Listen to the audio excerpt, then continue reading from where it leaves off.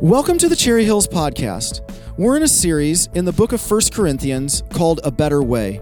We're learning that the letter Paul wrote the church in Corinth shows us a better way to be God's people in this world. Thanks for joining us. Well, I invite you to open your Bibles to 1 Corinthians chapter 15. We're getting near the end of this letter, 1 Corinthians 15. And we're going to look at verses 1 through 11 today. If you're getting used to your Bible, if you're using a hard copy, it's about a fourth of the way back. If you're using one of the black Bibles that we provide in the seat backs, then it's on page 933. And again, I want to invite you to follow along, put your own finger on the text, or follow along if you've got that in front of you. But this is sometimes called the chapter on the resurrection. 58 verses that really primarily talk about the importance of the resurrection. Jesus' resurrection and what that has to do with our own resurrection. And so as we talk about this subject today, we have been in this series called A Better Way. We've been learning how Paul shows the Corinthians a better way to be his people in the world. And we want to learn together with them from this letter. So as we talk about this today, I'm going to cheat and read verse 12 because it explains probably why he wrote this particular chapter or this part of the letter. And here's what verse 12 says. But if it is preached that Christ has been raised from the dead, how can some of you say that there is no resurrection of the dead? Now he's writing to Christians, people that have professed Christ, and he's saying this. So if you're following along in the message notes, here's the issue. Some say there's no resurrection of the dead. Some say there's no resurrection of the dead. No bodily resurrection, no resurrection of the body. We just saw in the Apostles' Creed, I believe in the resurrection of the body. Now, this was completely understandable if you lived in Corinth. If you've been raised all your life, you didn't believe in the resurrection of the body. You didn't believe that there was, something like that because you hated the body. The body was considered a prison. Many of the Greek philosophers said, I can't wait to get rid of this body. The only thing that matters is the soul. Christians come along and say, no, we're whole people. God made the body. He wasn't wasting his time. It's not a prison. In fact, he has plans for our bodies to give us new bodies. We'll see that later in this chapter. But they had this view, and so for them it was disgusting. If you ever read Acts 17, where Paul went to another Greek city, Athens, Corinth was a Greek city, went to Athens, when he begins to proclaim the resurrection, some people laugh at him. They just go, are you kidding? This is a dumb message. I'm not interested in that. But they didn't understand at that time what he meant till later. So listen to what N.T. Wright says. We need to be clear about what the word resurrection itself meant for Paul and his hearers. It didn't mean life after death. It was never a general term for any and every belief about what might happen to people after they die. It meant very specifically that people already dead would be given new bodies, would return to an embodied life not completely unlike the one they had before. And so we're talking about the resurrection today, but specifically what Paul does is he builds this whole case of helping them understand why the resurrection is so important, Jesus' resurrection is so important, is that he takes them back to the gospel.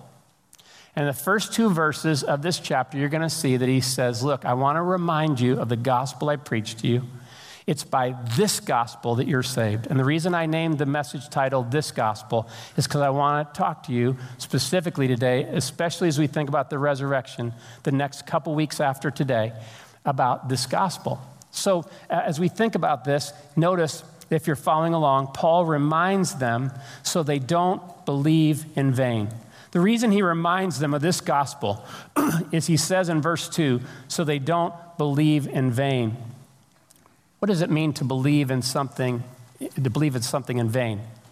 It means that you end up no better off than when you started. So there's a way to say I believe and not be changed. It can be fruitless. It can be hollow. It's a false belief. But there's a way to believe where you trust that what God's saying is not only really true and you begin, but you also continue. Jesus said there's many people, they start out, they're all joyful about the message, but they quickly fall away as soon as trouble comes. They only got excited about the message at the beginning. They believed in vain. It didn't ultimately bear any fruit in their life. And so we want to be the kind of people that take these reminders to heart. Some of you, I know, have told me that you've heard this story before because you've even quoted it to me. But it is football season, so I thought I would just mention what came to my mind when I was studying this week. In July of 1961, the great head coach of the Green Bay Packers, Vince Lombardi, stood in front of his 38 players, and he said, "Gentlemen, this is a football." They all thought, where is this going? And over the next few weeks that summer, during training camp, he took them back to the very first page of the playbook. And he made them walk through every page, practice blocking, tackling, running, handoffs, everything. And they noticed that this is we're professionals. But Vince Lombardi didn't miss a beat. He didn't want to assume that they had all the basics down. So he kept taking them back. In fact, one of the players, Max McGee, at one point when they were making their way through the playbook says, "Slow down, you're going too fast, coach." And evidently he smiled, but he didn't stop. He wanted to remind them because, friends, when we don't remember, then it doesn't stay on the front burner, and it will not ultimately make a difference in our lives. So Paul says, I want to make sure I remind you so the gospel keeps making a difference in your life, this gospel. So I'm going to ask you to pray with me, and then we're going to unpack 1 Corinthians 15, 1 through 11 before we take communion together. Now, Lord, I just confess to you, I need reminders. I forget. I sometimes even ignore your message. And so help us, Lord, to be people that not only keep the gospel on the front burner, but enlarge our understanding of the gospel so that we don't think it's just for other people. In your name we pray. Amen. Okay, so I'm going to read verses 1, and then I'm going to ask you to read verse 2. And we're going to talk about what are the ways that he reminds them and helps them remember this gospel. So here we go, chapter 15, verse 1. Now, brothers and sisters, I want to remind you of the gospel I preached to you, which you received and on which you have taken your stand. Let me just stop and say this. Paul had spent a year and a half in Corinth. Somewhere along that line, during that time, a bunch of the people he's writing to now had not only heard him teach this, but they had received it. They'd taken it personally into their lives, and they had begun to build their lives on this gospel that he preached to them. So he reminds them, he takes them back. Remember this. And then he goes on, and we have verse 2. I've listed it in that first gray box in the message notes. Would you read it out loud with me, full voice? By this gospel you are saved, if you hold firmly to the word I preached to you. Otherwise, you have believed in vain. And now what he's going to do is he's going to go on and show them in verses 3 and following, again, what he wants them to remember. So here's what he says. For what I received, I passed on to you. Do you hear the handoff in that? If you've ever seen a relay race, you know how powerful it is that the baton gets successfully into the hand of the next runner. For what I received, I passed on to you as of first importance, that Christ died for our sins according to the Scriptures, that he was buried, that he was raised on the third day according to the Scriptures, and that he appeared to Cephas, that is Peter, and then to the 12.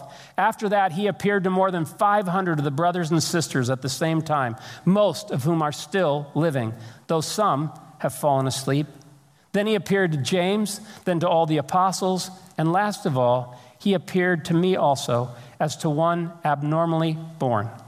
For I am the least of the apostles, and do not even deserve to be called an apostle, because I persecuted the church of God. But by the grace of God, I am what I am, and his grace to me was not without effect. No, I worked harder than all of them, yet not I, but the grace of God that was with me. Whether then it is I or they, this is what we preach, and this is what you believe. And what Paul does here in these 11 verses is he wants them to remember this gospel, and there's some specific things he wants to remember whenever they think of this gospel. First, if you're following along, he says, remember, this gospel is foundational and of first importance in life. Remember, this gospel is foundational and of first importance in life. Some of you have watched houses being built. This summer when I was on vacation in Wisconsin, there were a number of houses being built where I walked, and I would just notice that the very first thing every builder does is lay the foundation. You really don't want to build anything unless you've got a good foundation. And so Paul says, look, when I tell you this gospel, you need to know this is foundational. This is of first importance. This isn't back burner. This is front burner. And if it gets back burner in your life, then it's not going to have the powerful effect it's meant to have in your life. So always keep it front burner, of first importance in your life. Now, notice I said in life. I didn't just mean in church. When people hear the gospel phrase used sometimes, they go, well, that's really helpful in church. That's really helpful for church people. No, friends, what he's going to go on and say is, what I preached to you that day in Corinth, among all of your other friends who didn't necessarily even believe in God, is that what God has done in the gospel is foundational in life. So, what is the gospel? If you're following along, here's part of a definition. The gospel is good news centered in the person and work of Jesus Christ. The gospel is good news centered in the person and the work of Jesus Christ. Some would say the gospel is a message. It's more than a message. It's a message about a person. It's actually the person is the good news and what he has done and who he is. And it's centered in Jesus Christ. And so when we think about the gospel, we often think, oh my goodness, it's about Jesus. And we should.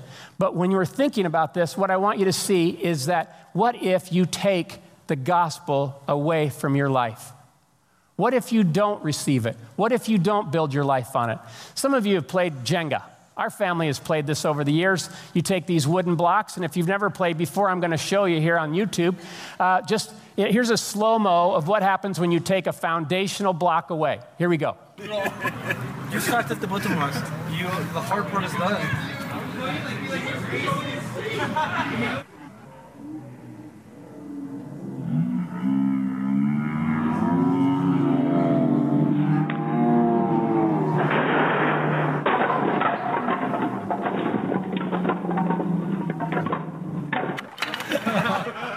Paul is saying, just let that sink in. You take away the gospel out of your life. If that's not central in your life, if it's not foundational, you can't build a life because you have no hope. Death will end it. The fear of death will absolutely plague it. You cannot live without the foundational truth of the gospel. And so he says, remember that. Remember that this is the good news I preached to you, that God has a plan. And God has done it, and everything is centered in the person and the work of Jesus Christ. He's done something in the world. Now notice the second thing he says is remember this gospel because it is historical fact happening 20 years before in our world. He says remember this gospel not only because it's foundational. Remember this gospel because it is historical. This is not make-believe. This is not fantasy. This isn't like some of the stories that people are telling in Greek myths. This actually happened in space, in time, actual location, physical property. You can go to the address where it happened. Why is that important? Because if you want to have a real faith in a real world, it had to really happen. He says if this hasn't really happened, then we're just warming our hearts with myths. But he says it's not. It's a historical fact. And notice that I said 20 years before in our world. From time to time, I know this gets passed around at college universities, and sometimes I hear people say this, is that the New Testament was written so long after the actual events, it's not reliable. Why? Because those people had already died. You can't check it. I want you to know 1 Corinthians was written in the middle 50s AD. It was one of the first recorded documents we have of what the early Christians believed. And Paul now says what's been passed down through oral tradition repeatedly, not just by me, but by the other apostles, are these main planks of the gospel. And I want to remind you what they are because they actually happened. You don't have to apologize. So Paul was probably converted on the Damascus Road within a year or two after Jesus was executed and rose again and ascended into heaven. When that happened, about 16 or 17 years after his conversion, he comes to Corinth with the good news of the gospel. He was there for a year and a half. He now has been away from Corinth for 3.5 years since he helped plant a church there, and now he's writing to them. all again within 20 years. Now that's going to be important, and he's going to bring that up again later in this letter. But I just want you to know, when you read the New Testament, you don't have to apologize to anyone for how historically accurate it is and what it says about Jesus. These were people that actually had experienced that they could tell you this is history. Back in 2013, Trish and I were out in Pennsylvania, and we decided to visit the Gettysburg battlefield. It was just a week after the 150th anniversary, so most of the people had left that had been there for the celebration and the remembrance of that. But I thought to myself, you took a piece of ground outside a city in Gettysburg, Pennsylvania, because something significant happened here. It's history. Why? Many believe that we would not be the 50 United States of America today if those days in July of 1863 had not occurred the way they did. And we believe that our world has no hope if what happened on the day that Jesus Christ died and the day he rose again did not happen. We believe they did happen. Paul is saying, don't forget that. So now, if you're following along, notice that he says there are 4 historic moments that are at the heart of the gospel that I preached to you and that the other apostles preached to you. There are 4 historic moments at the heart of the gospel. Now, some of you may notice that my outlining skills could do some work. Usually when you say 1, 2, 3, then you don't say 1, 2, 3, 4 under one of those numbers. I know that. I just didn't have little A's, B's, C's, and D's. So thank you for cutting me slack. But here they are. First, Christ died. Christ died for our sins according to the scriptures. Now let me say something about the word Christ. Christ is the Greek word that we have for the Hebrew word Messiah. Therefore, this is the title that was given to Jesus. Peter says, who do you say I am? Jesus said to the disciples one day, who do you say I am? And Peter said, you are the Christ. You are the Son of the living God. You're the one the whole Old Testament prophesied would come. You're it. And here you are in a body standing right in front of me. You are the Christ. And this was the title he was given. Now I know sometimes people use Christ as a curse word, but it is an honored title. It was showing that God had a plan long before these events happened, and he was unfolding it in Jesus Christ. So Christ died for our sins according to the scriptures. In other words, he didn't just die. If he had just died, if his death was just for himself, it wouldn't change anything in our history. But the Bible says, just like the scriptures predicted would have to happen, Christ died that sacrificial, substitutionary death in our place, and his death was for our sins. Someone go, whoa. I don't, what do you mean by sins? The Bible says all of us have disobeyed, all of us have rebelled, all of us have ignored God, and that is called sin. It separates us from God, it breaks the relationship, and all of us have that sin problem. But the Bible says instead of leaving us to the consequences of that, God did something in the person and the work of Jesus Christ to reverse that. And I'm so thankful that Christ died for our sins according to the scripture. What a gift. Second, Christ was buried. Some of you will go, okay, why is that important? He was laid in a tomb, verifiably dead. Listen to what one writer says. If he was buried, he must have really been dead. If he was buried, the resurrection must have been the reanimation of a corpse. If he was buried and was subsequently seen alive outside his grave, the grave must have been empty and may well have been seen as empty. And so I listed out to the right there how Jesus, when he was on the cross, the Roman soldier made sure, verified that he was dead before he was buried and taken down by Joseph of Arimathea. But he was buried.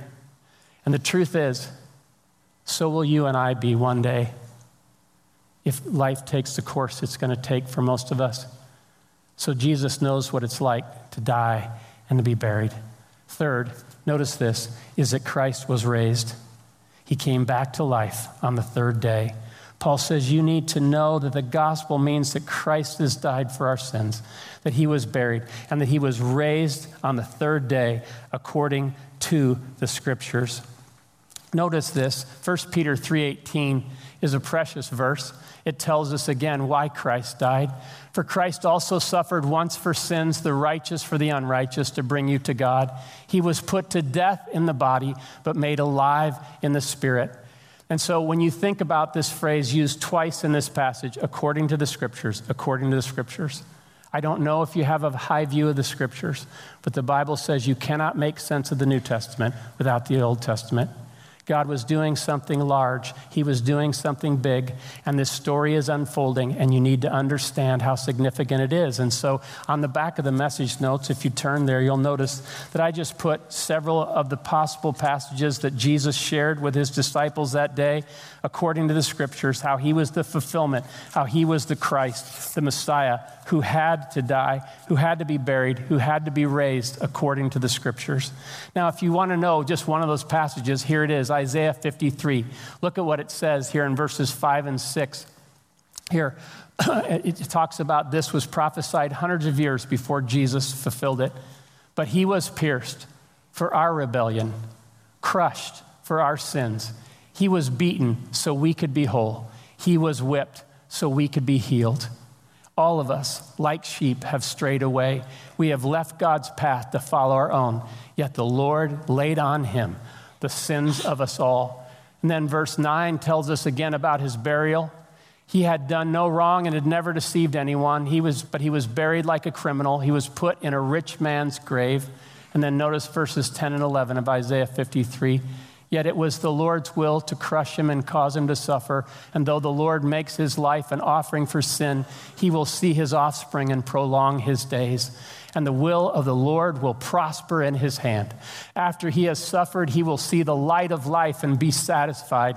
By his knowledge, my righteous servant will justify many, and he will bear their iniquities. So, four things. We come to the fourth thing. Not only did Christ die for our sins, was he buried, was raised, but Christ appeared. Christ appeared to many people, proving that he's alive. Now, Paul doesn't give an exhaustive list of who he all appeared to. You'll notice some people missing that he could have added. So his point isn't to be exhaustive, but his point is to name some specific witnesses. And also, notice that he lists witnesses like Peter and James, but also he appeared to groups, sometimes 10 or 12 people, sometimes over 500 people. Why is that significant? Because you cannot have a group hallucination. If in fact one person said it, that might be one thing, but there is many, many people. And here's where I want to come back to how close this was written after the actual events.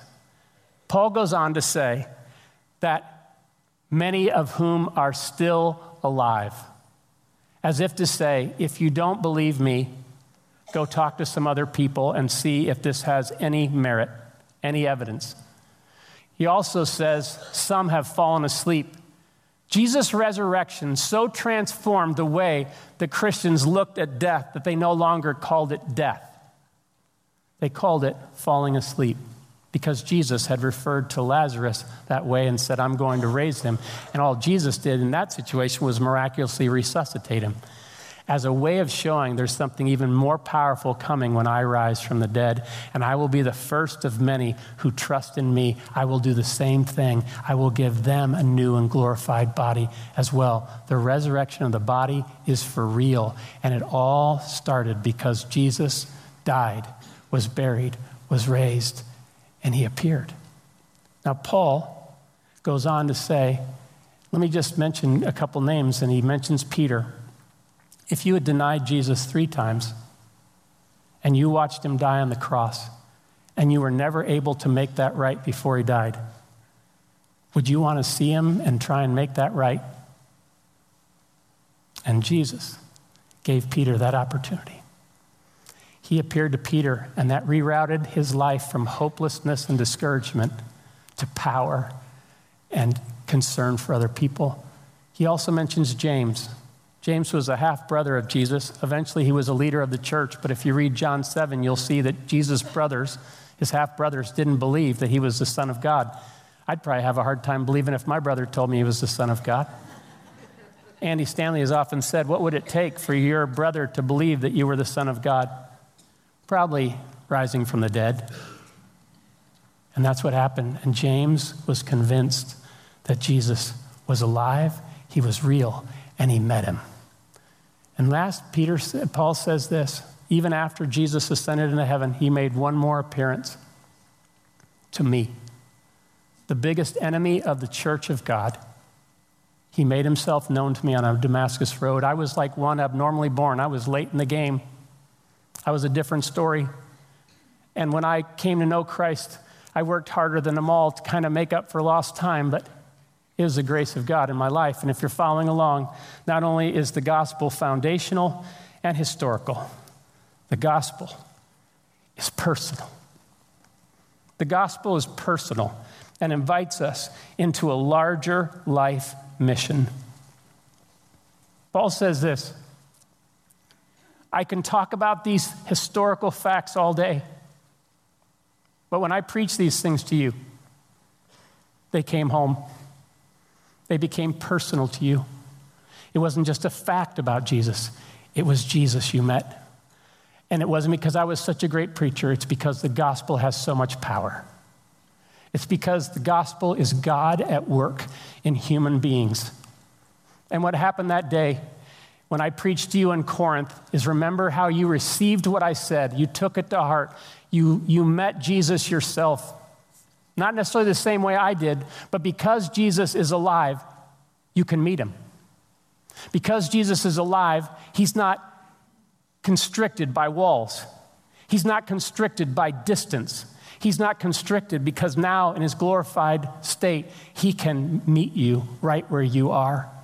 And just like he did for Peter and James and me, who didn't deserve to have him even appear to me or give me a moment of time, this gospel is personal, and it invites us into a larger mission. What do I mean by that? I would just be honest with you and tell you that for many years I had a small understanding of the gospel. I thought the gospel was the good news that Jesus died so I could go to heaven and not to hell. And it certainly is good news like that. But the gospel is not just a message. The gospel is not just a person. The gospel is a calling. The gospel is a vocation. The gospel is a mission that God has for our lives now. This afternoon, I'm going to teach the membership class from 2 to 6, and we have about 30-some people signed up for that class. And I take the opportunity every time when I teach that class to say, you know that God didn't just make us for a love relationship with him. That he did. But he made us to do meaningful, purposeful work with him in this world. That's why he had Adam name the animals and Adam and Eve to take care of the garden, to do that with God, to be good stewards, to be servants with him. And it took their best thinking and their best living to do that. It was very esteeming. Therefore, when I use the word vocation, that's Latin for a call or a summons. And Paul says, you need to know that when I met Jesus, he helped me understand that he wasn't just saving me so I wouldn't go to hell. He was saving me for a purpose, for a mission that isn't just for here on earth, but on into eternity.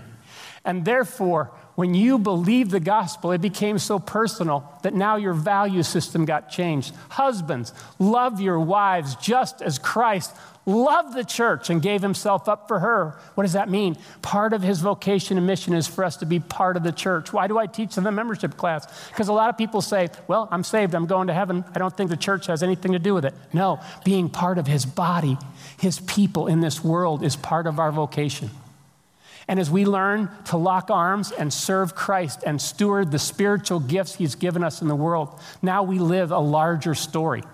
Now we understand that the gospel is good news because it doesn't just take us to heaven, it teaches us how to live purposefully right here, right now, in whatever our circumstances are. Wherever job we go to, whatever family we're part of, whatever situation we're in, the gospel is good news embodied in human beings like you and me because Jesus died, was buried, was raised, and he appeared. And he's coming back. And the plans he has are going to keep unfolding. His kingdom will never end. This is big. So as we think about this, he says God's grace empowers us to live with new courage. God's grace empowers us to live with new courage. He says, look, I understand that part of what the gospel does is it helps us realize our unworthiness. It certainly hit me hard that way. It hit Peter that way. It hit James that way. And I know it hit you guys that way because you were idol worshipers. But God showed you that you didn't have to keep living foolishly like that, selfishly like that. He showed you that he could give you grace, not just to forgive your sin, but give you power to live a different way. And God's grace isn't just forgiveness, it's power. And he says, God's grace has been at work in me, with me, for by the grace of God, I am what I am, he says. It changed me. It rerouted my whole life. And he says, I know that's what I want for you. So please don't say there is no resurrection of the body. Because if that's the case, then Christ hasn't been raised. And if Christ hasn't been raised, your faith is futile. You will die in your sins. There is no hope for you. But if he's been raised, you have a calling. You have a life to live. Now live it. Step into it. So as I close, I just want to mention that this letter is going to finish in verse 58. When I was in high school, I had some youth leaders that were really helpful at helping me take walking with Jesus more seriously. And they urged me to memorize different Bible verses, and one of them was verse 58. And I know that the other guys are going to be teaching on some of these verses I'm already quoting, so I'm not trying to steal their fire. But I just want to say this. You have to know that verse 58 ties to verse 2, where he repeats the phrase, not in vain. Therefore, my beloved brothers and sisters, be steadfast. Don't quit. Be immovable. Always abounding in the work and vocation and calling and mission of the Lord that he has for you, because you know that in the Lord, your labor, everything you do in the Lord is not in vain, including a cup of cold water in his name. Not in vain. Not in vain. So as we respond to this gospel, let me just ask a couple questions. First, have I received and trusted Jesus and his saving work? If you're following along, have I received and trusted Jesus and his saving work? I know from time to time that some of you may come with a family member or a friend. You may do it to make them feel better, but maybe you're not there yet. And so when you hear this message today, you may say, what does this have to do with me? Everything. Jesus didn't just do it for Paul or Peter or James. He did it for you. You matter to him. And he wants you to hear this good news so that you can know Jesus and that you can meet him and your whole life can be rerouted and reprioritized. But have you received him? Can you point back to a time, an era, a day when you repented of going your own way and put your trust in Jesus Christ instead of yourself? I put a prayer on the back that if that would be of any interest to you, you can pray it. But here's what it says. And if you're ready to pray this along silently with me, I just ask you to affirm it in your heart. Lord, you've helped me see how foolish I've been to lean on my own understanding and goodness. Please forgive me. Jesus, I acknowledge that you had to die for my sin, be buried, and be raised to life in order to bring me back into a restored relationship and partnership with you. Jesus, I believe in my heart that God raised you from the dead, and I confess you as the Lord and leader of my life from this day on. Thank you for your grace to live this new life with you. Teach me how to rely on you and what the scriptures say about you. Amen. If you turn your notes back over, I know that some of you already believe. You've already received. But here's the big question.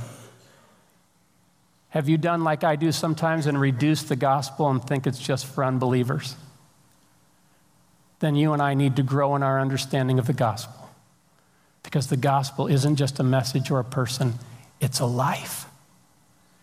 It's an ongoing life. And so here's the question. Am I continuing to trust Jesus and join him in his mission? Am I continuing to trust Jesus and join him in his mission? One of the things that's helped me continue is to meditate just on Jesus' cross or on his resurrection, or on his appearances, or on his whole purpose and plan. And there's times when I think about the humility of Jesus, laying aside his robes and the glories of heaven and coming down and teaching us the way to God, and then laying his back on a cross and dying in our place. And even the words he said on the cross, Father, forgive them because they don't know what they're doing. He shows us how to treat our enemies differently. He shows us how to take care of our family differently, even on the cross, and make sure that we care about them. He shows us how to care about people far from God who don't have a prayer. They actually, all that they have is a prayer. And he answered it with a mighty yes. You and I can live differently because of the gospel. Thanks for joining us today. If you would like more information or to stay connected to Cherry Hills Church, please visit our website at cherryhillsfamily.org or follow us on Facebook.